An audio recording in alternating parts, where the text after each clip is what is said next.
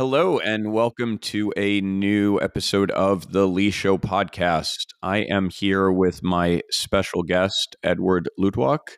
Edward is a outstanding author and strategist. He has experience advising governments and military leaders for more than 4 decades, I believe. And he has what I think is the most interesting Twitter account that I follow. I'm honored to have him here with me today. Edward, I'd like to cover a few broad areas and then we can see where the conversation takes us. So let's start with China, if that's okay with you. Yeah. With regards to China, I want to cover a few areas. The first is Taiwan. What do you think is the likely 1 year, 5 year, and maybe 10 year outcomes with regards to Taiwan and the increasing military provocations around Taiwan? Well, those Chinese threats directed at Taiwan have had consequences. One of them is that the government of Japan, which recognized China's sovereignty over Taiwan, but also recognized that, as a matter of fact, Taiwan is an independent uh, democracy. Because of these threats, the Japanese government has moved out of its neutrality, and in the voice of the defense minister, Mr. Kishi, who happens to be the brother of former Prime Minister Abe Shinzo, made a very specific statement that Japan will not be indifferent to the security of Taiwan, that the security of Taiwan is important for the security of Japan, which means that the United States is not alone. These days, in 2022, the Japanese Navy is quite formidable. They certainly have the world's most effective non-nuclear submarines that are definitely immune to detection by the Chinese. And when a defense minister and a defense minister like him, Kishi, a man of great importance, made such a statement, it's a very important statement. There's a new prime minister now in Japan, but that prime minister has not changed the policy. And so this is significant. Now, as for the Chinese themselves, um, the difference that Xi Jinping has made to the long-standing Chinese position is that Xi Jinping uses the language of war. He makes speeches all the time, calling on. He wants the Chinese army to be ready to fight, and he uses combat readiness. But the actual term, which in the United States means combat readiness, means that, let's say, this brigade or this division has all the batteries it needs and the equipment. Readiness is administrative. Do you have all the bits and pieces there lined up? Are your airplanes functional? Are they ready to fly and things like that? In the Chinese terminology, actually means readiness for combat, moral readiness, readiness to really fight and do it and risk your life and so on. He keeps talking about it in the context of a country where soldiers are typically single children. They represent the only child of two family lines. Family lines are very important in China. I mean, we do care who our grandfather is and great grandfather. We don't actually think about our great great great grandfather, but these lines of descent are central to the moral existence of Chinese. And so when that single soldiers died, and four of them died in fighting in June 2020, it becomes a problem for Xi Jinping. The second thing about Xi Jinping is that he is very conscious that the Chinese people have historically not been good soldiers. He knows that in 1945, when the Hiroshima and so on and Nagasaki caused the Japanese to accept an armistice, at that moment the Japanese army was still controlling Beijing, Nanjing, Shanghai, Guangdong, and Hong Kong, and so on, plus a lot of stuff in depth. And this was the same Japanese army that was busy fighting in Burma against the British and fighting in the islands against the Americans. With their left hand, the Japanese could control China because the famed Chinese communist guerrillas, they hardly attacked, and when they did, they lost. The nationalist armies could defeat the Japanese if they had 25-1 superiority. With 10-1, they didn't quite hack it. So the rest of the Chinese may all believe that China won the World War II because it's what they're taught in school and so on, that actually it was the Chinese. The Americans were, somehow involved, but it was the Chinese who defeated the Japanese. Yeah, it was the Chinese. They made many films about that, showing heroic Chinese attacking cowardly Japanese and so on. However, Xi Jinping may be the only Chinese who doesn't believe that. And he's obsessed with it. He's like Mussolini.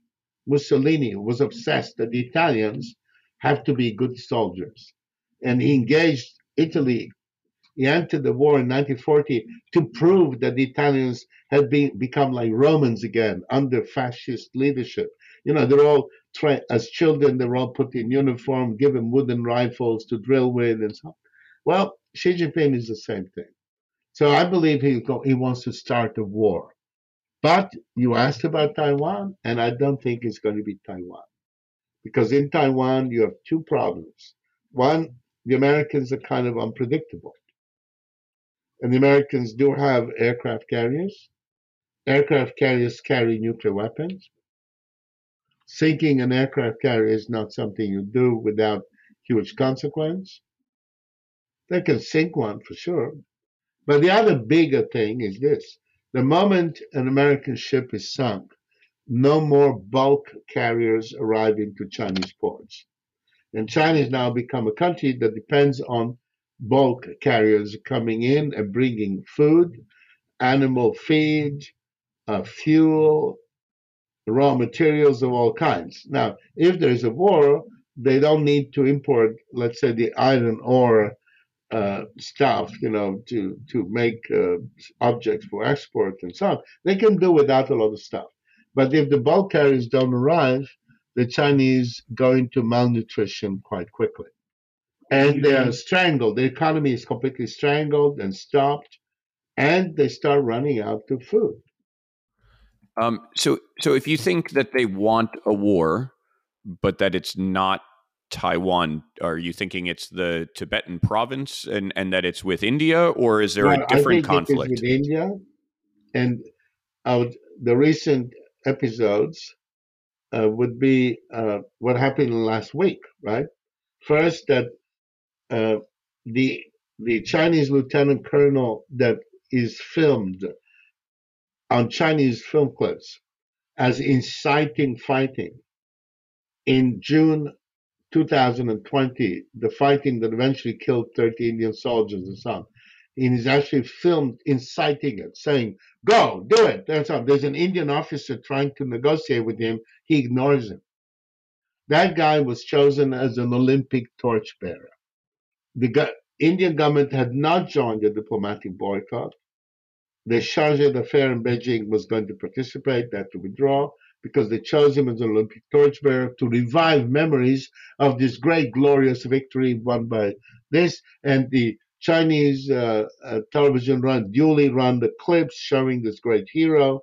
And what the great hero is a man shouting, "I don't care, go, do it, smash them, push them. I want to accept it." All right? That's the guy's Olympic torchbearer. Provoking uh, you know, more than 1 billion people because that's how the Indians took it. Interesting exercise by his part. Second thing, they just published a book about what they call the the self-defense border war, which was the surprise attack of October 1962, not in Ladakh in the west, but Arunachal, which is northeast India, a whole state which China claims is Chinese, and it's South Tibet. Having appropriated Tibet, now this is called South Tibet. When an Indian from Arunachal goes to the Chinese embassy in Beijing to get a visa to go to the Canton Fair, they say, you don't need a visa, you're Chinese. We'll give you Chinese travel papers, but we're not giving you a visa because you're Chinese. Okay, they're claiming Arunachal. The fighting last year took place in Ladakh. In Ladakh itself, they're creeping forward. Having agreed to stay on a certain line, they're moving forward, creating pressure right as we speak. But that may all be a distraction, and they might really attack in Arunachal. And they just published a book in China about the glorious October 1962 victory. This is very, this is place where he might, Xi Jinping might show off the new Chinese, the new Chinese who are really fighters and so on. Now, there's a real problem here because the PLA is smaller than the Indian Army, of course, much better equipped. They have a budget maybe 3 times bigger, the ground forces, but they are smaller. The Indian Army is much too big for its budget. They lack money for training and exercise and all these other good things. But the Chinese army has a problem. The problem is that the soldiers are single, the only child of a family, which means they're the only child of two lineages. There's presumably a mother from one family, a father from another. For each of them is the only child. And so you think that the birth rate means that China will have a lower tolerance for losses and not be willing to send the boys off to war and to fight and be heroes? The fact is that Xi Jinping needs them to fight. And now that if Putin has just gained Belarus, while the world was looking at Ukraine, he just reoccupied Belarus. This Russian troops people keep talking about are in Belarus. Okay, Xi Jinping has a jealousy factor. This is his Mussolini moment. Mussolini entered the war in 1940 because he was jealous, because Hitler had already conquered Poland, Denmark, Norway, and where is the Italians? Nowhere. Okay, so he decides to join the war to show that the Italians are really tough. But there's a difference. Xi Jinping is bellicose, keeps making warlike speeches. But the fact is that the 4 casualties they suffered, the 4 dead Chinese in the June 2020 fighting, each of them had to be made into a huge national hero to assuage the things, but it's very difficult. And as a little footnote, is that no army composed of single children has ever fought a war in human history. All the wars in human history were fought by spare children. Spare children. Uh, in there's an American film called Saving Private Ryan, right? About the fact that the Ryan family lost 3 boys and there was the only survivor. So this whole film is about how to rescue and stuff. Well, all of the Chinese army is composed of Private Ryans. So that's a real problem. But Xi Jinping is just determined to do it. And so I believe they're going to create more border trouble with India.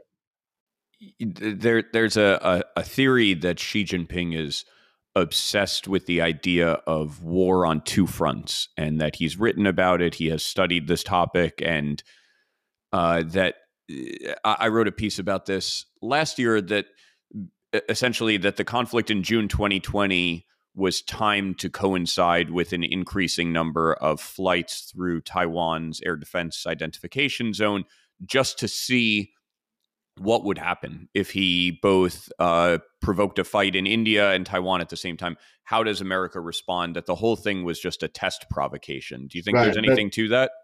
Well, yeah, except remember, the Americans this you're not pulling the blanket to your feet or your chest, because any American forces engaged in regard to Taiwan would be entirely different from whatever forces or means were there. The only thing that you were dividing is policy attention, which is the time of the president, the energy and so on. You're not dividing anything else.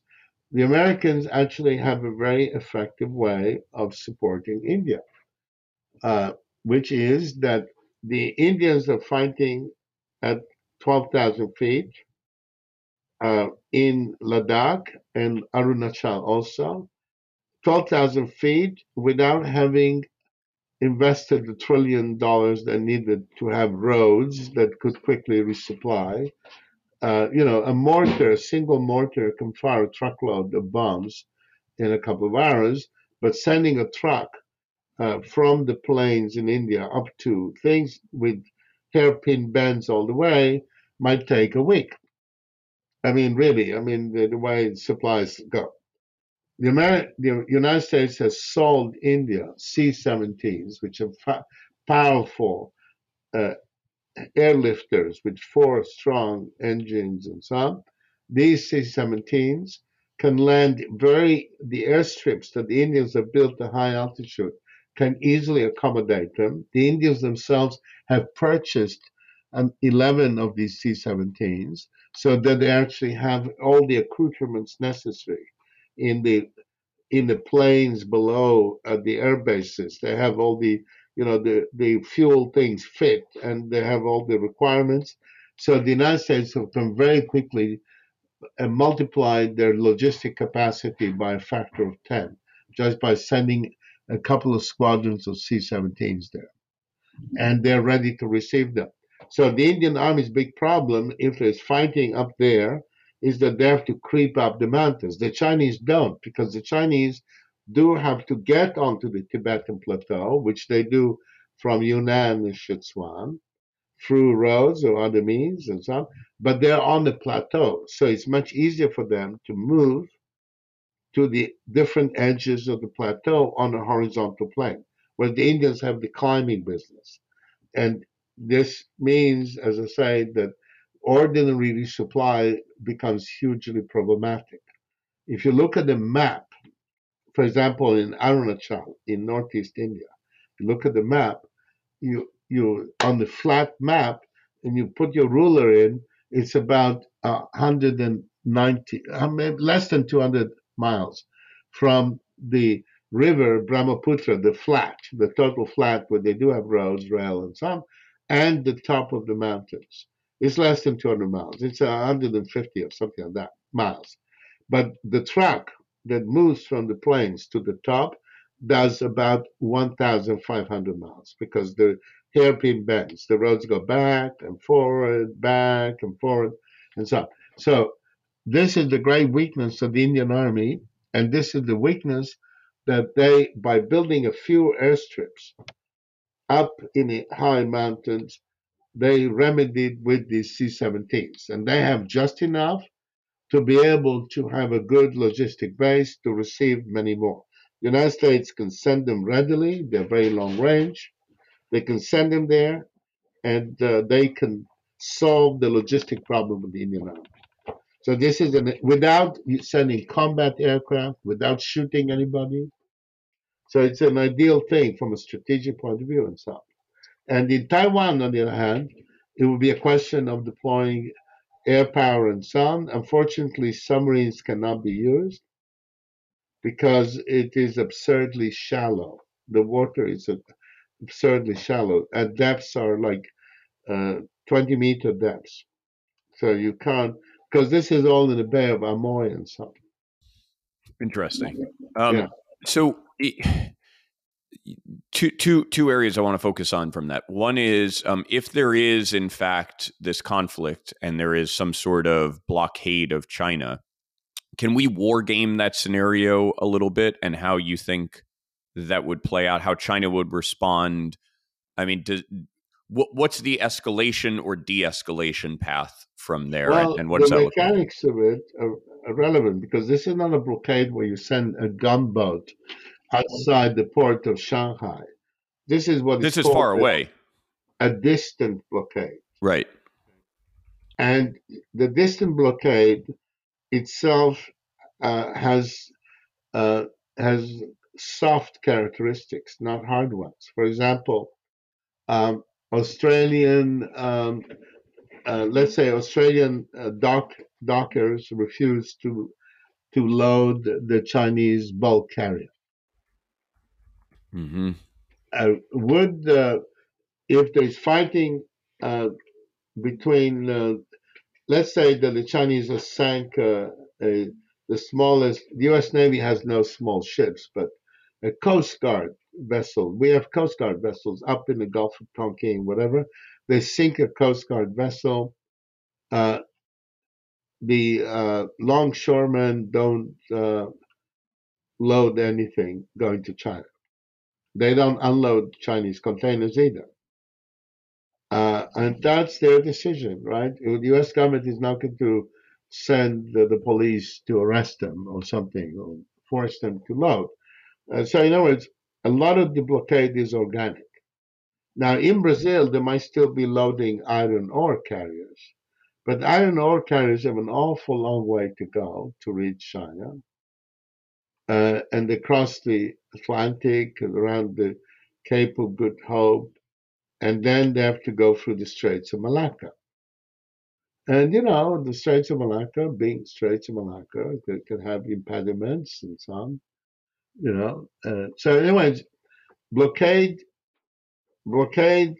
People keep saying the Chinese could sink an aircraft carrier. Right, but that doesn't matter, does it? Doesn't matter. Okay, Right. it matters a lot in terms of escalation. Who knows and so on. But it's like the Battle of Jutland in the First World War. And people are still arguing who won, the Germans or the British. And people just forget how irrelevant it was because the British imposed a blockade on Germany on the first day of the war. And in August 1914, by 1917, Germans were malnourished. And that is what would happen to the Chinese, except it would happen much faster. Because the Chinese now eat meat and animal feed is all important. They grow the cereals, rice, they have enough rice for themselves. They grow some sorghum and millet, but the animal feed is primarily important. No animal feed, they run out of proteins, not just meat, but milk. There's a concept that China has talked about quite a bit called dual circulation, in which China wants to pursue what is essentially autarky and to have consumption driven internally, more or fewer links with the outside economy. Do you think that China used COVID as some sort, like its zero COVID policy, as a sort of pretext to drive towards dual circulation and autarky, to close the borders, to disconnect links? And then, hand in hand with that, what do you think is the best course for U.S. trade policy towards China over the next decade? I know you've written about this quite a bit in the past. Well, first of all, uh, dual, uh, you're quite right to raise dual circulation. It's very relevant in this discussion. So, dual circulation uh, simply means that there is demand in China. The Chinese industry is not driven just by exports. There is demand in China, and that demand in China should be supplied from China in order to reduce dependence and so on. And do remember that our preaching to the Koreans and to the Japanese back in the 60s and 70s was uh, release your domestic market. Give us a chance to export to Korea, export to Japan, by allowing your consumers to buy things, because their policy was to export and not import in order to build up capital to go from Korean poverty. Korea was poorer than West Africa. To go and become rich was by exporting and not importing, doing without, and so on. And the United States was saying you have to import more because otherwise we have no chance, and so on. We're going to be deindustrialized. The United States was deindustrialized because That is what the American elite chose. Now they're paying the political price for that, which is only fair. But going back, dual circulation means please be careful trying to be self sufficient. Don't import essentials. But unfortunately, they can't make it work because when you have a Chinese population that is no longer living miserably poor, no longer. When I first visited China was in 1976, Mao was still alive, and the Chinese were mildly malnourished. And at the time when they couldn't afford to have any vehicles, they were other than bicycles. They were mildly malnourished. They couldn't have they were living at an extremely low standard of living. And today's China has a high standard of living, which is rising every day. Um, that critically depends on imports, not the imports of manufactured goods, but the imports of raw materials. Now, dual circulation doesn't answer the problem because even if you forget about exports, there's a war on so no exports. They still need bulk carriers every day reaching into port in order to feed themselves. Now, why do they need it now and they didn't need it under Mao? Well, for one thing, the population has increased quite a lot. It's increased by the population, four times the population of France, at least, even more. Secondly, of course, the standard of living has exploded. And some of the things they can sacrifice, others not so easily. One of them is nutrition. Uh, the the Chinese family in Beijing, when I was first there, their big preoccupation in I was there in September, in August, September, was buying cabbage. Every family bought cabbage. They put it on their balconies or wherever they could to dry it. So in winter, they wouldn't have just only millet, sorghum, or only rice, but they would have some vegetable. So their teeth wouldn't fall out. Their fingernails wouldn't go. So this still, US circulation doesn't answer the problem. With this size population, you have to import. Uh, they can't do without. The bulk carriers not arriving into port will mean that a lot of export industries won't have raw materials. So what? They don't have to export. They have huge reserves if they need them, but they also need them to feed themselves. You mentioned raw materials. Tomorrow, I am interviewing a guy he's South Sudanese and he's written extensively about Chinese colonization in Africa. I've written a lot about this topic as well. And my sort of theory on it is that China is, for many years has been recolonizing Africa, that the Belt and Road Initiative was a part of that, but that a big piece in the future is going to be building a military presence, first of all, along the Indian Ocean with the String of Pearls, and then all the way to the eastern shores of the Atlantic. How do you think that plays out? Do you think China will be allowed to militarize Africa the way it has militarized the South China Sea, for example? Well, South China Sea, they went and grabbed coral reefs and shoals, bits of rock, and poured concrete and based it. This is my big accusation against the Obama administration because Susan Rice, who was the national security advisor, persuaded herself that she could handle the Chinese. And therefore, she blocked all attempts to object to this, stop this, either by having freedom of navigation patrols, interfere with them. She even blocked complaints on environmental grounds. The U.S. was silent. The U.S. silence while these bases were built is what uh, had caused the Allies great anxiety, prompted finally the 2009 Australian White Paper, which was the first voice that said, unless we combine together to contain China, China will dominate even New Zealand.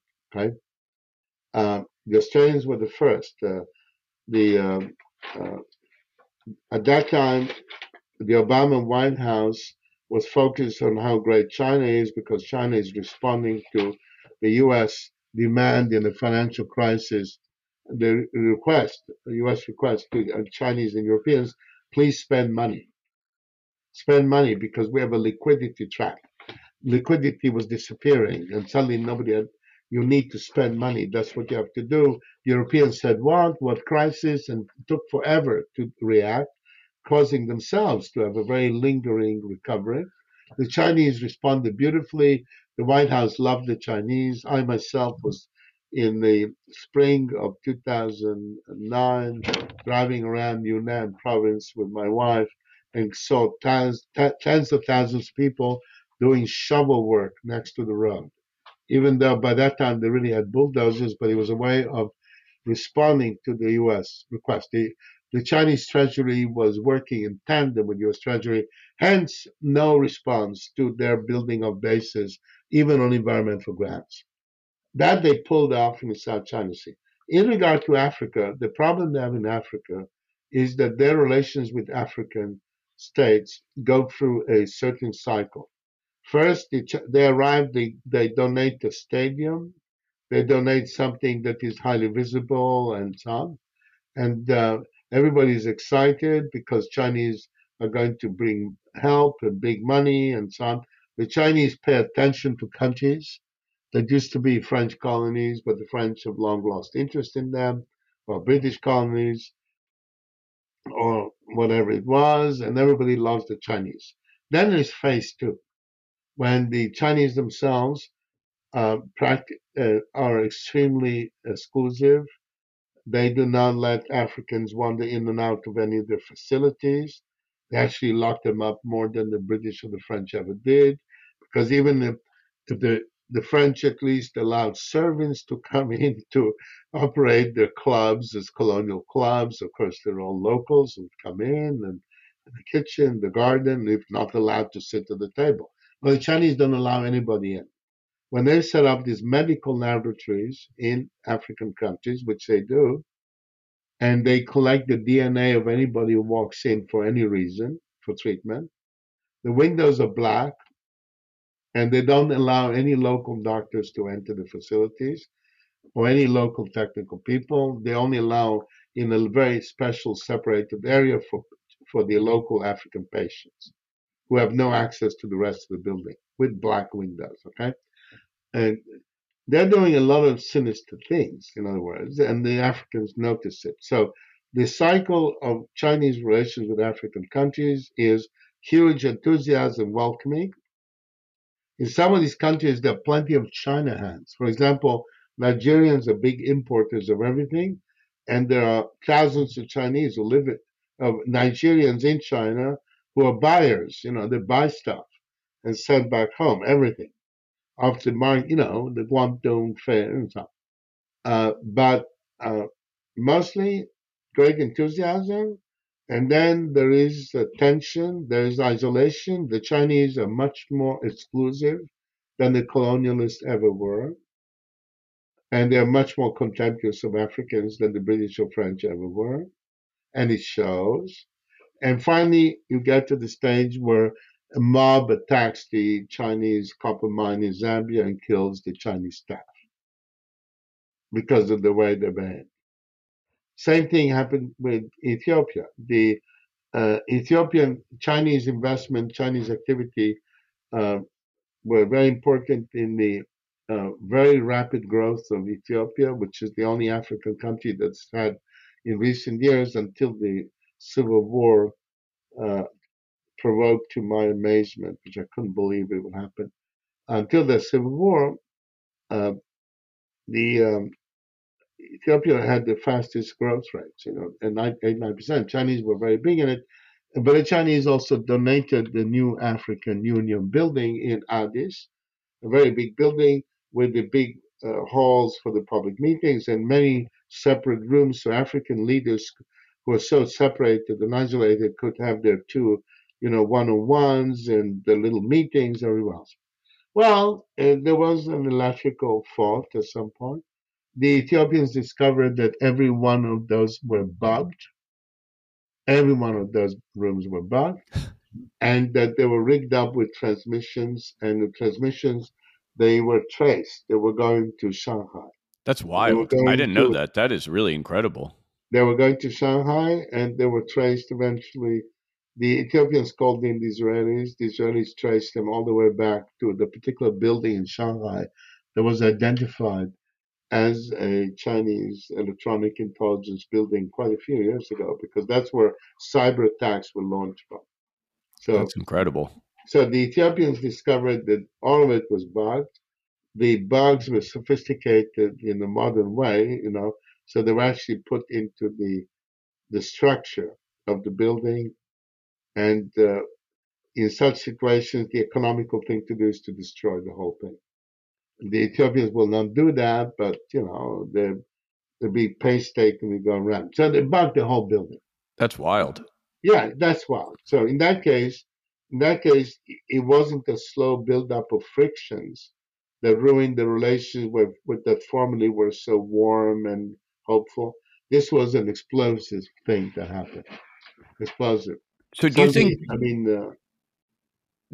do you think that countries will be choosing sides and aligning? Like, if we rewind to the Cold War, you were either on Team USA or Team Russia. And right. are we going to have another scenario where countries are choosing sides? Lithuania recently sort of said they're not going to support Chinese actions. No, no. All the Lithuanians did, all they did was that they uh, wanted to have open a trade office in Taiwan. One guy Right, in a secretary, and therefore, of course, reciprocated. The Taiwanese would send one guy in a secretary. The Chinese decided to attack Lithuania right, in order to scare. This is called, kill the chicken to scare the tiger, or whatever the phrase is, Chinese phrase. They decided to make an example of Lithuania, and they started contacting all the German companies that have plans to provide parts and components in Lithuania, and said, if your German equipment arrives in China and contains a Lithuanian component, we won't let you bring it. We won't let it through the customs, right? So the Germans, being Germans, promptly started cutting out the Lithuanian suppliers. There was a secondary boycott against Lithuania. Okay, that prompted Slovenia to want to open a Taiwan trade office in solidarity. Okay, so um, this is the the the kind of aggressive style that is favored by Xi Jinping means that China's been accumulating enemies. Okay, the American approach, of course, is a different one. When uh, when a country decides to bring the Chinese in to build a port or a stadium or whatever, some American experts can go toot toot, oh, you shouldn't do it, warn them off. But the U.S. government doesn't start calling on U.S. companies not to buy chisel slits or whatever it is, or glue or whatever. right. Why? But, so the Chinese are doing it, the Americans are not. The West is not. The West, as such as it is. I mean, in regard to Ukraine, the West clearly doesn't exist, because the Italians apparently have forgotten that Ukraine exists. The Germans have refused to help Ukraine and wouldn't even allow the British to fly an airplane carrying anti-tank missiles of their thing. So uh, there's going to be no response to the Chinese. I mean, in those tit for tat terms, the Cold War was both sides. Each side was very tough about that. Now the Chinese are very aggressive, but the Western response is a very soft one. And the soft one in this case is better than the strong one, because you don't go around making enemies for no reason. But So, in regard so to, will countries be picking sides? Is there sorry, just excuse me? will the countries be picking sides? Is everybody going to be throwing No, their no, hat in no, with one they're or the not other? going to pick sides. I don't think so. I don't think that there's a lot of that going on. During the Cold War, there was a lot that was the Americans wanted all upstanding people, people around the world to behave like good and solid Christians against godless communism and so on. even if they weren't Christian, even if they were godless.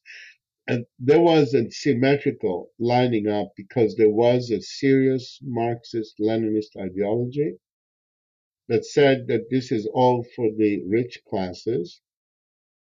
And the Soviet Union was a humanist project gone wrong. It wasn't a Russian project. The China project is a Chinese project. Okay, they want people to become Chinese, except that they don't. They're trying to, as you know, Xi Jinping has revoked the nationalities policy. He doesn't want nationalities in China. They must all be Chinese. That they shouldn't teach their children their own language, be it Tibetan, Mongol, or whatever it is, or of course Uyghur. But the Cold War was ideological. The Soviet Union was a humanist philosophy gone wrong. And the West had the humanist philosophy. It was a clash between two humanist philosophies. And the Soviet side was saying, you have all these wonderful things, but you have a boss class. A boss class. Yeah, capitalism is bosses. And we, on the other hand, are maybe doing everything wrong, but we want the people to have things and not the bosses to have everything. So there was a clash of two Western humanisms. There are basically two Christian heresies, or more accurately, two Jewish heresies. Two Jewish heresies fighting it out. That's With right. China is different. This is all about China. Right. It's all about China. It's about our civilization is the oldest, not true. It's the greatest, not true, and so on. And the problem Xi Jinping has is that he knows enough Chinese history to know that the one thing the civilization could never do was to defend itself. That's why China is ruled by all these conquest dynasties. Conquest dynasties. The last one until 1913, the Manchu. So Manchu. that's probably They were not Chinese. Chinese were not ruled by Chinese. They were ruled by foreigners who that's conquered them easily and ruled them for a long time. right. So that's probably a good way to transition to my next question, which is, do you think that the U.S. should be aligning more closely with Russia, a sort of reverse Kissinger, if you will, in order to gain an ally against China and to sort of cleave apart China and Russia? Well, that would be a, of course, a very logical scheme, but it it collides against two things. First, Putin needs to have adversarial relationships with the United States. Putin's authoritarian rule within China, within Russia, is based on the fact that the Americans are infinitely malevolent, and that Putin needs to defend the Russians from the infinite malevolence of the United States. You possibly are not aware of the fact that the United States operates a chain of 21 biological research stations around Russia for the purposes of Russian, trying to identify and develop a virus that will selectively attack people with Russian genes. Wow, really? Yes, yes, there are these biological warfare laboratories. They're all around this. They've been described in great detail in, things like the Russian internet magazines. Uh, there is the Ruski Vesna, uh, which have long, detailed, highly scientific looking articles about these biological research stations with the Americans to destroy the Russian nation because they're conspiring to reduce the genes. They want to change the bodily fluids of the Russian people um, because of this particular hatred they have on account of the fact that the Russian people are the most noble people in the world and they've been the victim of these conspiracies, like the Second World War, where the British were enjoying themselves running around the desert playing at war with a few thousand soldiers, and the Americans were uh, just doing hardly any fighting, and all the fighting had to be done by the Russians. The Russians are the ones who defeated the Germans, who lost 20 million people, actually even more. The Russian army had to bleed because the Allies were diddling their thumbs, and they fought in 41, 42, 43, and only in late 44 they landed their little bit of forces in Normandy, and so on. They hardly moved, and all through it was, it's long grievances there, and Putin needs American hostility. Putin cannot be friends in the United States and still have power in Moscow because everybody knows that his villa on the Black Sea is $1.5 billion It villa. looks All like his a nice land. house. What? It looks like a nice house. Yeah, except it's sort of huge. He got lost in it, and then all his friends have to have multiple billions, and it's a whole kleptocracy. You know about the famous guys, the Rothberg brothers with the $3 billion each because they used to do judo with him. But what you don't know is that people like this all over Russia. There's a kleptocracy. It's a kleptocracy. Uh, and Russians say, well, we know they're kleptocrats, they know they're all billionaires, but we need them to protect us from the Americans, who are infinitely malevolent. So that's why the option doesn't exist. I've written a lot in the past about for the past couple of years about Nord Stream 2, and my general theory around Nord Stream 2 and around Russian gas is that if you go back 30 plus years, there were these green groups in Germany that were protesting against nuclear power. And I believe that it was essentially KGB active measures that were encouraging and even funding these protests as a way of undermining nuclear power in Germany.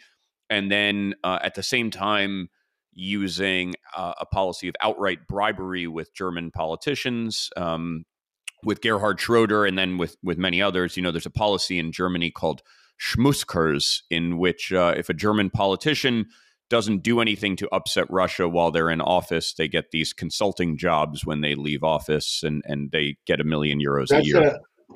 a um, This is a wild accusation. Um, the fact that 3 days ago, um, the former German Chancellor Schroeder became a board member of Gazprom, which is the big Russian oil and gas company, is a pure coincidence. Schroeder, after leaving politics, made himself an expert on gas and then put him on the board as an expert. See, Uh, you really don't think it was no, it was 100%, but corruption, he just explained. In other right? words, Oh, okay, German right. corruption. It's German totally corruption. corruption. This is not the German corruption is not that there is this Ottoman official with his big turban, and you go and you give him a whole belt of gold coins to Right. get permission to open the water supply for your town, because otherwise they won't let you have the water. This is different. This is where you say, well, we killed 20 million Russians, and we are neighbors, and what the hell, and some. And you do all that, and you make good decisions, and then you're going to end up on the board of Sberbank or these Exactly. other things. And just remember that not all of these people are as old as Schroeder. Some of them are somewhat younger. So when you get put on the board of a Russian bank, and there's some prominent Italian also did that, you get other things. You get Moscow girls. I mean, Russia may have a lot of shortcomings, but those of us who travel in Moscow and Petersburg, as it now is, know that the girls are much more beautiful. Russian girls, I mean, they're not the girls of all Russia, some of which are very potato looking, but the ones in Moscow, because every beautiful girl in the whole country, the world's largest country, moves her long legs until she gets to Moscow, where somehow or other they will be marketed, either by finding the husband with the private jet, or at least a good BMW, or something else. And German politicians who go to Moscow on the board of these banks are getting a harem thrown into it, and some other Western Europeans and Italian board members, and they get the harem, they get the girls thrown in. This is more than money, you know. We have a middle-aged German politician. Somebody has these gorgeous girls, you know, much more beautiful than movie stars these days. Movie stars aren't pretty anymore, but they are gorgeous. I mean, you go to Moscow, you think that you're in a kind of a zoo of beautiful women. I mean, it's incredible. It's clear that Russia has bought Germany, and they've done it pretty cheap. It's a Right, really right, effective because policy. yeah, you must understand that the Germans are good at everything except strategy. The Germans threw away a world leading position in 1914 because they wanted little islands in the Pacific or some stupid thing like that. The Germans are good at everything except strategy. Therefore, they don't know how to play.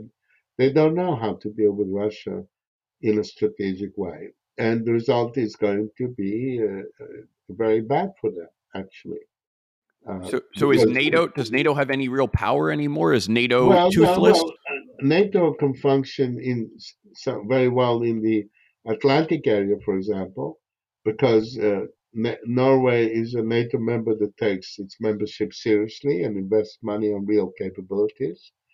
And Denmark is a serious member. The Netherlands are a dutiful member. Portugal provides excellent bases, and Britain still retains considerable naval and air capabilities.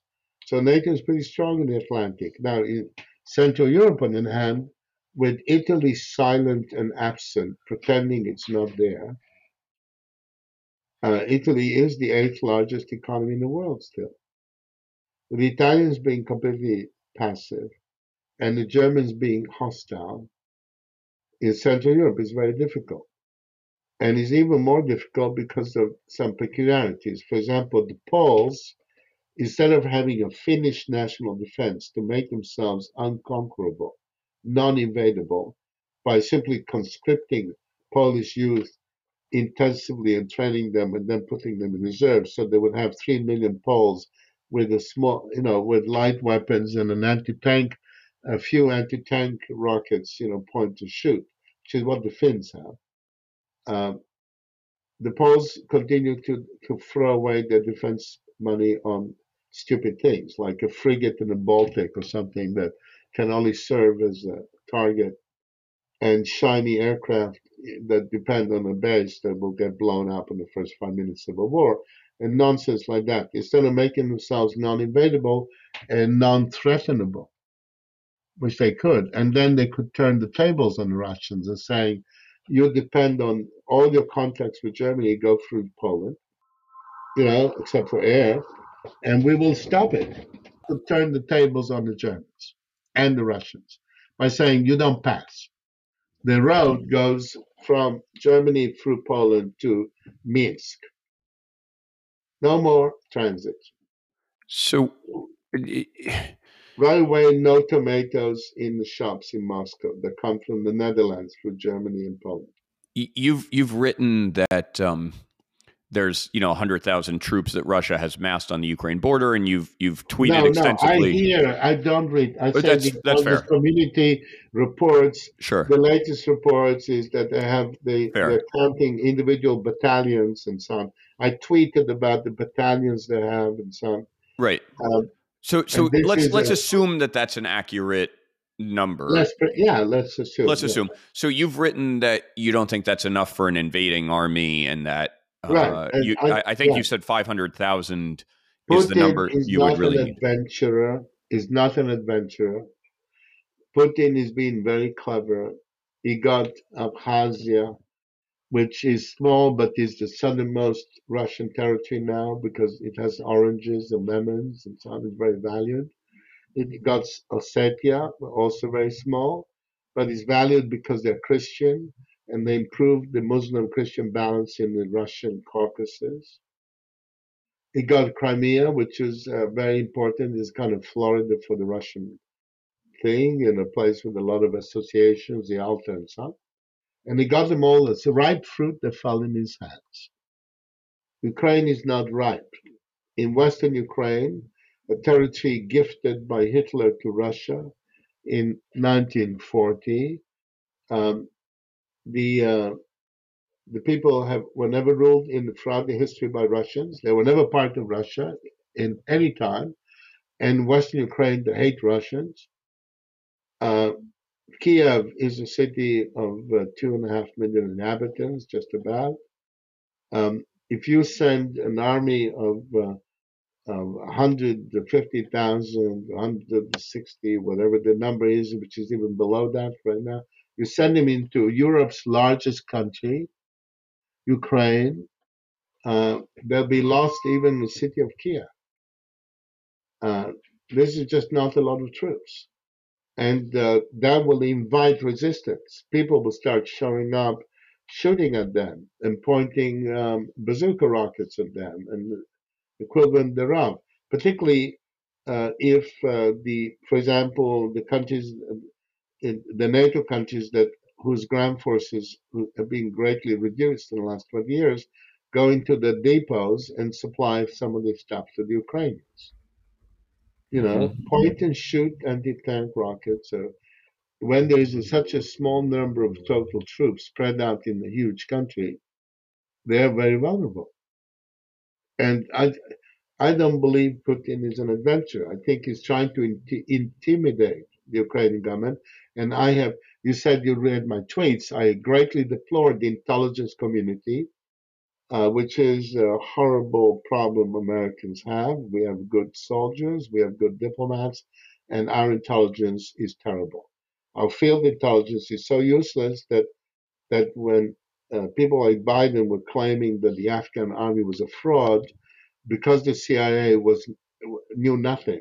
Okay, in Kabul they might have 700 people in Kabul, all within the building, none of whom Right. speak They're not Tajik out on the streets. or Right. Aimak or Uzbek or Pashtun or anything. Don't go in the streets. They don't hear people making fun of the Afghan army. How you pay a little extra, you enter as an officer, you get paid much more. You pay more bribes to the Karzai family or whatever, and they don't report back to Washington. So in this context, the same intelligence community 2 weeks ago scared everybody, precipitated a shameful and damaging evacuation of the U.S. Embassy in Kiev, to took away the families and stuff. All of it based on a false invasion warning. At that time, the troop count was, they had barely, in terms of field forces, maybe 80,000. So they had launched a premature hysterical warning that caused disastrous consequences because this evacuation demoralized the Ukrainians at the very time when the Putin was trying to demoralize them. They were really playing into their hands. So now they come out with new numbers, but their performance has been terrible. The philosophy of American intelligence, their doctrine is don't learn foreign languages, it's hard. Don't serve out of embassies, it's uncomfortable. In some places, maybe even dangerous.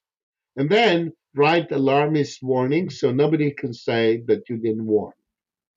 So, I think that one of the best accomplishments of Biden's presidency is that he actually got us out of Afghanistan. It was a conflict Absolutely correct. it had no clear mission, and No, it was just operating, serving to feed the corruption that's of right. Karzai and That's company. right. And I think that the military industrial complex was devastated. I think they tried to shame Biden to stay in Afghanistan. They portrayed the withdrawal as going very badly, so that we could stay there, so they could keep selling stuff. So No, I don't think it's something so. I regret to say I don't agree with this. I think this was not cold-blooded, cleverly calculated way of keeping in Afghanistan. Afghanistan is not a place where they sold a lot of stuff. Um, they It was a complete lack of field intelligence. mm-hmm. Being in Afghanistan without knowing anything about it, okay? Not even overhearing people in the bazaar making fun of the Afghan army as an outdoor relief and racket and fraud. Okay, they didn't report that.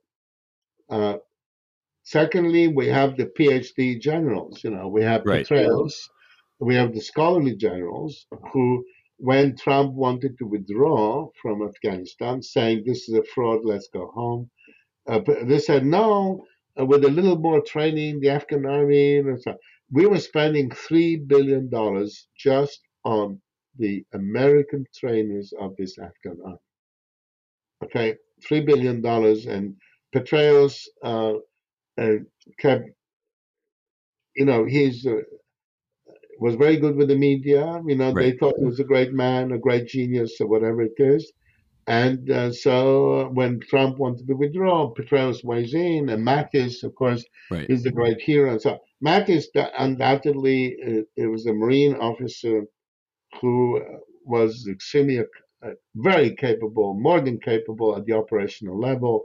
The famous drive up to Baghdad really was a significant military achievement. However weak the Iraqi army was, the fact is that just as a kind of display of great energy and so on to push and bear with amphibian tractors go all the way to Tikrit, amphibian tractors meant to be used on beaches and all great stuff. However, clearly strategy was above his pay grade in every respect, including Afghanistan in believing the fraud and all that stuff.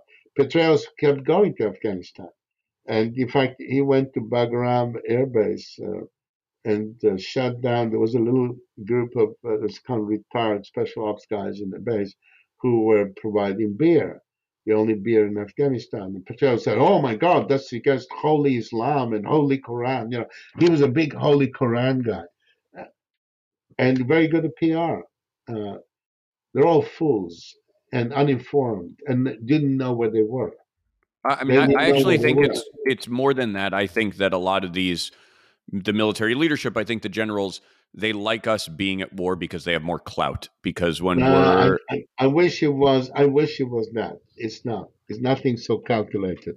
It is just, um, as I say, it's a failure it's of incompetence, intelligence. really, right? Failure of intelligence. When we have a tank gun fitter in the U.S. Army, he knows how to fit that gun. Okay, we have diplomats, and I don't mean the great famous ambassador so and so who did this or that. I mean that at 8, if you call at 4 in the morning the U.S. embassy in Tegucigalpa, Honduras, and you get the duty officer wherever he is, the duty officer will be aware, will be there, will answer the phone, will respond, will want to do. We have good military and good diplomats, and we have terrible field intelligence. I don't mean people who operate satellites and things like that, but we are for situational awareness. I don't mean to go into the other guy's defense ministry and steal his war plan. Situational awareness. You have to be on the ground. And the Central Intelligence Agency, which is great at press relations, wonderful at media relations. They always own the journalist at the Washington Post who Right. writes about Right. them They're the sources for uncritically. everything. They feed it all. They had this one guy, and now they have somebody else who is uncritical because they feed them stuff. They're great in Hollywood. They always respond and provide support. So Hollywood makes movies where CIA agents do this and that. I was particularly annoyed, very annoyed about a movie they made about Charlie Wilson's War or something like that, about U.S. help in Afghanistan. So I was the fellow who provided the information and the weapons, and all those years ago to provide anti-aircraft guns for the Mujahideen. And in the Hollywoodian version, they gave the credit to the CIA guy.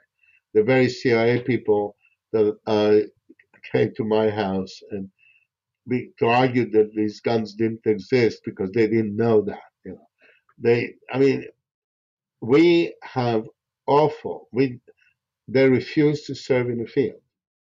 They insist, even in Beijing, where there are like 300,000 expatriates of different nationalities, they only operate out of embassy. Hmm. Hence, any Chinese who's dumb enough to sign up as a source for them gets caught because they come out of embassy, okay, and they go meet them in restaurants, thinking that they won't get caught. And of course, they are. Uh, they're not in Tehran. I mean, Tehran, I actually interviewed one of the Israelis who operates in Tehran, and they've blown up things. They've done whatever they wanted. They intercepted. They've gone back again and again to facilities and put down stuff. I said, how difficult is to operate in Tehran? And the guy's answer was, I have to tell you that you go to Tehran and there are consequences because Persian food is really wonderful, but they have this white rice, this rice which is shiny and delicious, much better than Chinese rice or Japanese rice, but it's. With butter. So you go there, no matter what you do, when you come home, you put on weight. And I said, any other problems in operating in Tehran? He says, no, no. The CIA refuses. For them, it's too dangerous. Wow. Okay? Good, too dangerous. And I So know this. I was a taxpayer. I bitterly resent that I have to pay taxes to support people who say we can't operate undercover because we have to go to PTA meetings or whatever. But they're extremely good on affirmative action, right, on gender, transgender, triple transgender, double transsexual.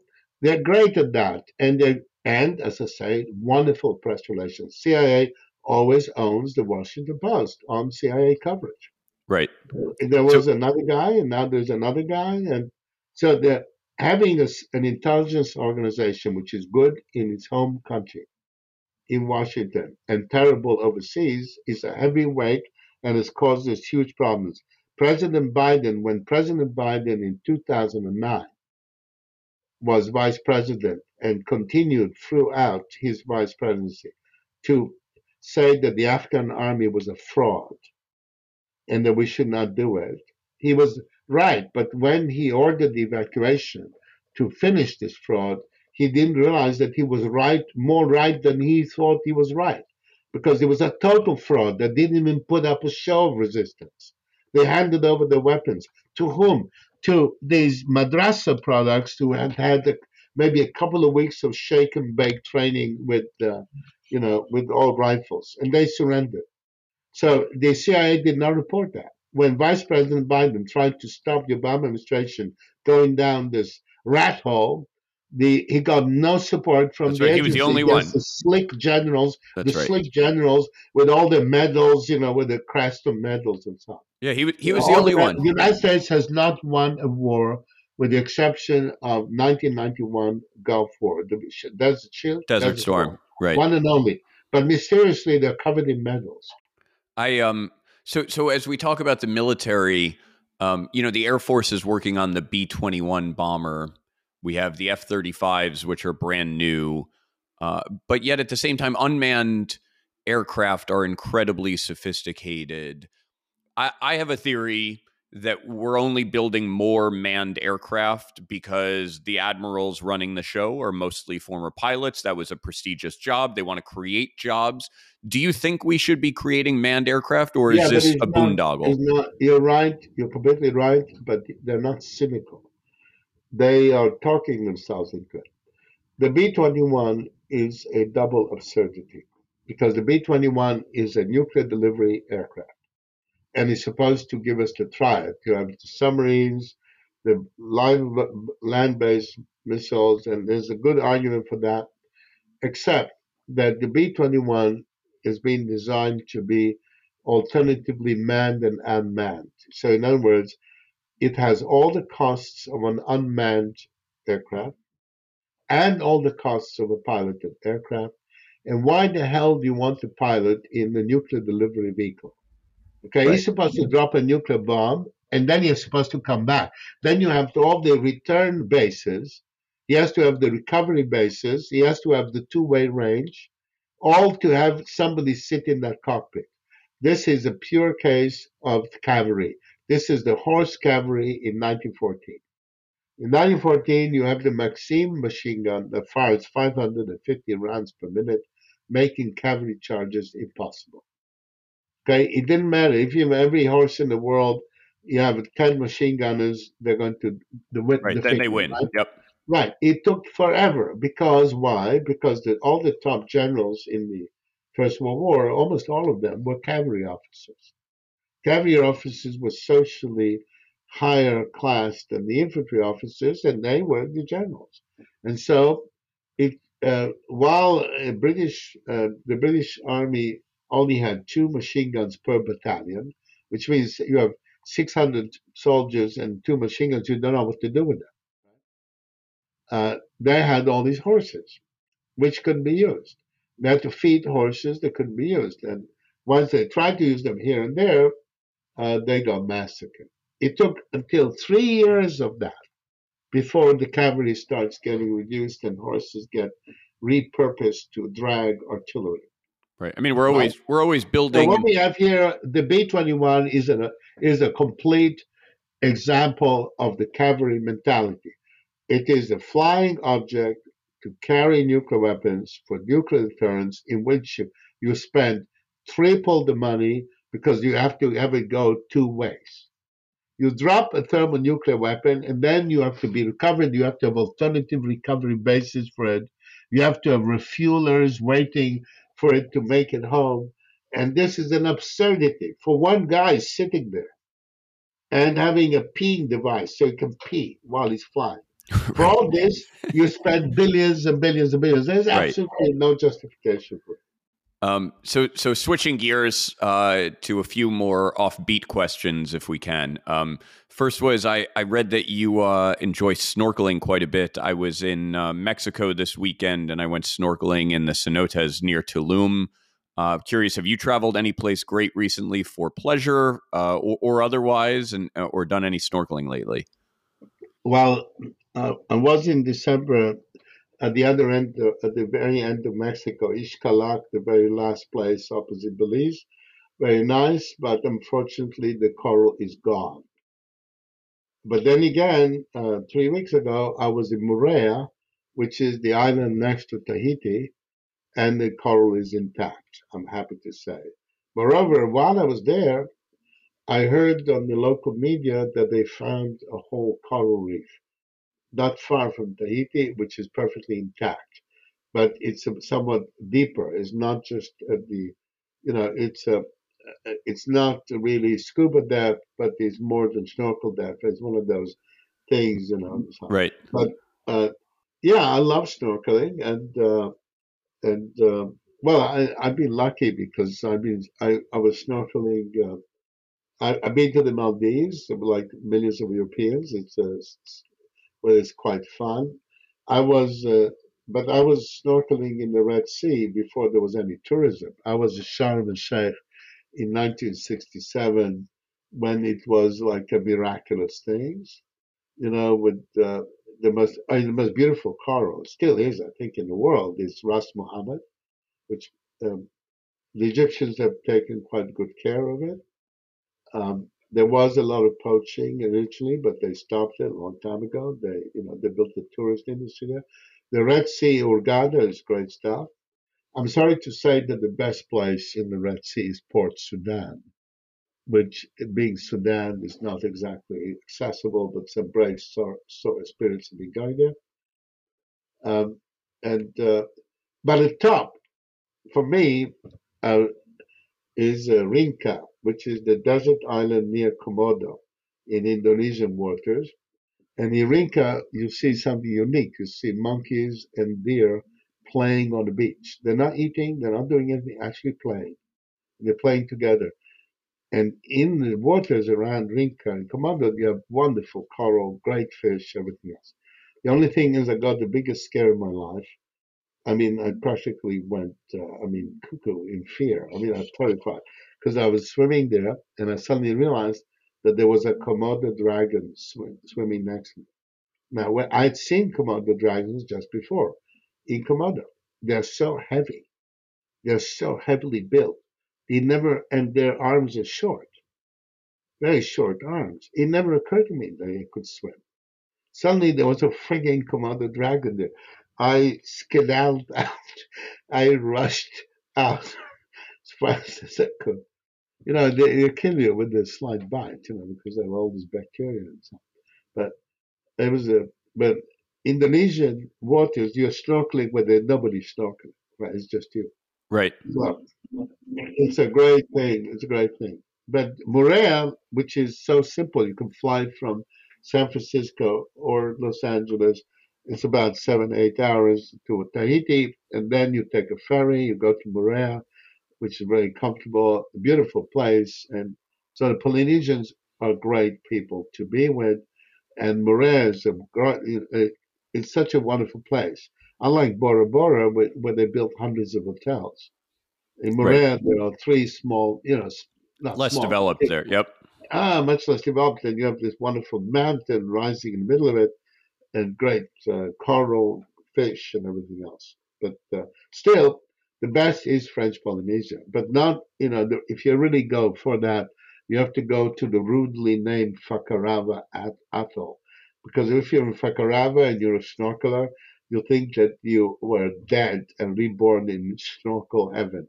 Because you see every damn fish in the Pacific, That's a great every name. shark, every type of shark, and tuna, everything, and octopus and squid, and then 10,000 colored fish of different colors. Just fabulous. Fakarava is the place to go if you're a snorkeler. It is it. It's a pass. You mentioned how the CIA has all these great TV shows about it. It reminded me. I recently watched a show called Le Bureau, which is about the DGSE in France, Yes. and it's a fantastic show. It does a really great job of portraying What's the name of the show? the bureau. Le Bureau. Yep, Le Le Le Bureau. Bureau. Yep, Le Bureau Right. des Légendes, and it's about really the four-dimensional chess that needs to go into very high-quality intelligence work. Not about the shooting and the guns, but about the actual on-the-ground intelligence work. And it's a And where fantastic was the show. setting of this show? So it's set in a few places, partly in Paris, of course, where the headquarters of the DGSE are, but then partly in Syria, in Algeria, in Iraq, where you have the actual intelligence agents, also in Russia, in Ukraine, where the intelligence agents are on the ground cultivating sources and doing the work to Right. try to Well, build out that network. I've run into these characters around the world, and they, you know, the shows are better than the performance. Right. Okay. Okay. In the case of the Americans, it's extreme. Okay. In Hollywood, CIA agent is somebody who speaks the language and moves around, is very clever and very bright. Uh, it's a complete fabrication, zero. Um, the um, the French do not have a good history with operations, as you know. They failed in operations. The, uh, but they have one big strength, and that is that they are closely connected to the French Foreign Ministry, which is a very serious ministry. The British advantage with the Secret Intelligence Service, SIS, the one popularly called MI6, is that it's under the Foreign Office. But as Dean Acheson told me himself, because I was a boy briefcase carrier for the great Dean Acheson, State Department dropped the ball on intelligence. The diplomats didn't want to have anything to do with these people who open other people's letters, right? And the State Department abandoned intelligence. Hence, it got as an independent entity, and hence the horrible problems begin. Uh, the big advantage of the British is that no operation gets conducted anywhere in the world without the consent of the British ambassador in that country, which creates a filter. When you have really crazy plans of some normal, sensible person saying, "No, this is crazy," that rule would have saved us a lot of embarrassments from CIA screw-ups, and also situational awareness and all these other things. And yeah, we need to reorganize intelligence. It's a huge weakness for the United States, manifest most recently in Afghanistan, Right. where the Um, U.S. withdraws, not realizing that the Afghan army is 100% fraud, as Biden said. And it's a tragic irony that Biden gets blamed for the debacle, which he had tried to prevent. right. I mean, intelligence is really a euphemism in a lot of these contexts. Well, I Um, mean, in operations, when you watch a show, you're watching operations. right. You're not watching actual intelligence. Okay, intelligence is much more important than operations. Operations, but the U.S. way to do special operations, and there's an admiral who goes around making speeches about how great he was or they were, is that when you have an old man and a gardener, you send two helicopter loads of seals. One of the helicopters then crashes. This place, Abbottabad, is a very busy place full of Pakistani military. That's why Osama bin Laden was there with the full support and knowledge of the Pakistanis, Of needless to course. say. And then you send two helicopters. Now, the Israeli style to do it would have been different. They would have flown to Islamabad with Pakistani airlines. They would have taken a taxi and argued with him about the fare. And then they would arrive at the iron gate of the compound in Abbottabad. And by the way, the only good road in Pakistan is between Islamabad and Abbottabad. So when Osama bin Laden went to Islamabad and so on, he didn't have to be uncomfortable. It's a very good paved road. It's the only good one. So they would take this taxi ride, get to the iron gate, knock on the gate. The guy opens the door. They would shoot him with a pistol. Then they would go in, and then they would shoot Osama bin Laden. We had this rusty Kalashnikov. Then they would take a tissue sample. Then they'd come back, have another argument with the taxi driver, go back to Islamabad, and take a flight out.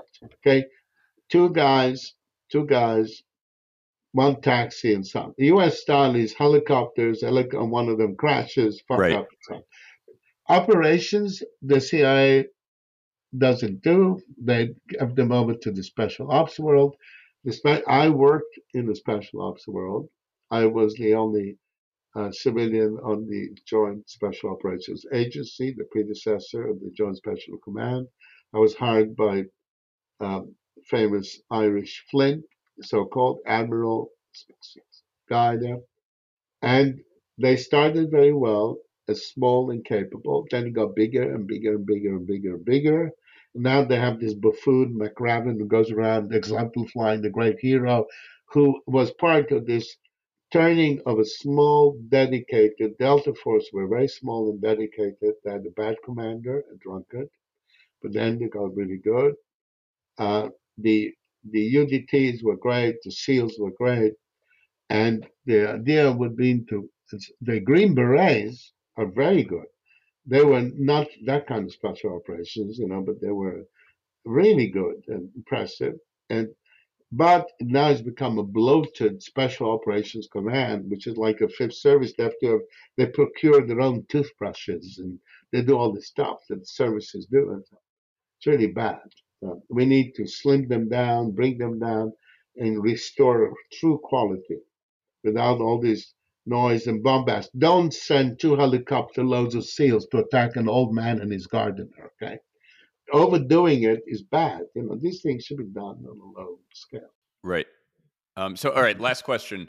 Could you share a bit about your work style, your writing style, your reading list?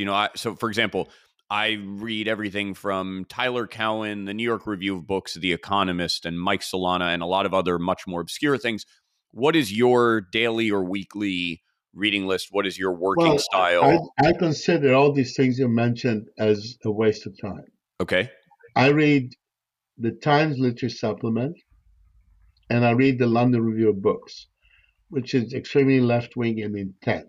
Yep. But left wing or not left wing, an article in the London Review of Books is written about, let's say, Iraq, is written by somebody who is in Iraq, who knows Iraq very well, who knows quite a lot of Arabic, and who writes reality. Okay, their reporting is much better than intelligence reporting Yep. for a country.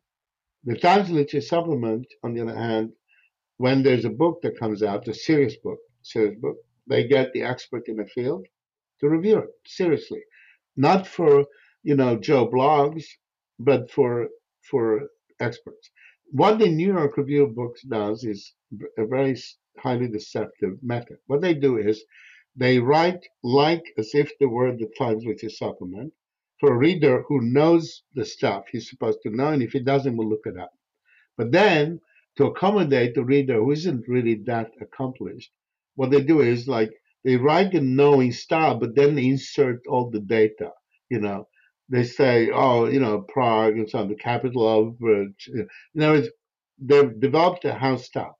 The Economist, on the other hand, is a worthless magazine from my point of view because they hire all these young Oxbridge people, pay them very little, and teach them the knowing style, Right.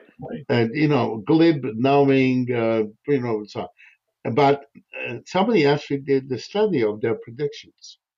They're always Uh, wrong. Yeah, you no, can't read The they're Economist for always wrong. predictions. They're always Economists, wrong. Yep. self-confident knowing and Yep. wrong about They're everything. always Okay, wrong. But it's good. I find always it's good wrong. reporting on Yeah, maybe interesting topics. if you're interested in glib Oxbridge writing by people always wrong, you read it. But I read only these two places. The Times is a supplement and it's short. Look, it's a very thin thing. Comes out once a week. It has things, but it covers all the fields that I don't follow seriously. So astronomy and so on, which because they review all the serious books, and the London Review books review some books, and then have some articles, but they're in depth. Now, I hate the fact that the editors worship that fabricator Edward Said, who fabricated the writings to be able to accuse these Orientalists and so on. I hate their left wing politics, but as I say, their articles are very serious articles. I mean, really worth reading. And that's what I read. I read, and I don't read anything else in terms of magazines and so on. And also, I'm really I'm not an exemplary book reader at all because I spend all my time reading classical texts. So I have a complete Greek and Latin library. I haven't read my way through all of it, and that's what I read. I read Greek and Latin texts. That's what I do. Excellent. I have a room full of my library consists of that, and a lot of things. Occasionally, there are great books that come my way, even though I'm so careless about looking and so on. There's one a superior book I'm reading now about the Russian-Chinese frontier, life along the Russian-Chinese frontier, with all the interactions between Russians and Chinese and so on and so forth. That is the frontier, as you know, formed in the east part, most of it, by the two transfers of territory, the Treaty of Aigun and the Convention of Beijing. And the reasons the Russians cannot live in a world in which China is number one is because they would lose their maritime provinces, which the Chinese claim. And uh, the Navy, Russian Navy University in Vladivostok, the Nisselkoy University, has a very wonderful researcher there has published a book about Chinese frontiers, explaining that the Chinese claims against Russia are dormant and that they're waiting for the moment. Anyway, very nice talking to you. Yeah, And thank you for your time. I really appreciate it. good, For our good. listeners, they can find you on social media. I highly recommend your books, and thanks again for joining today.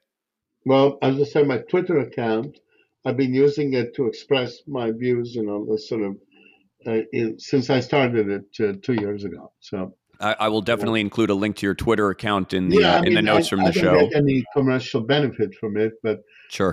it's a way for me to express my strategic views. I don't write about anything else. I don't write about my toenails, but Right. just strategic issues. Bye bye. Thank you Bye very bye. much. Bye bye. Bye bye. Bye bye.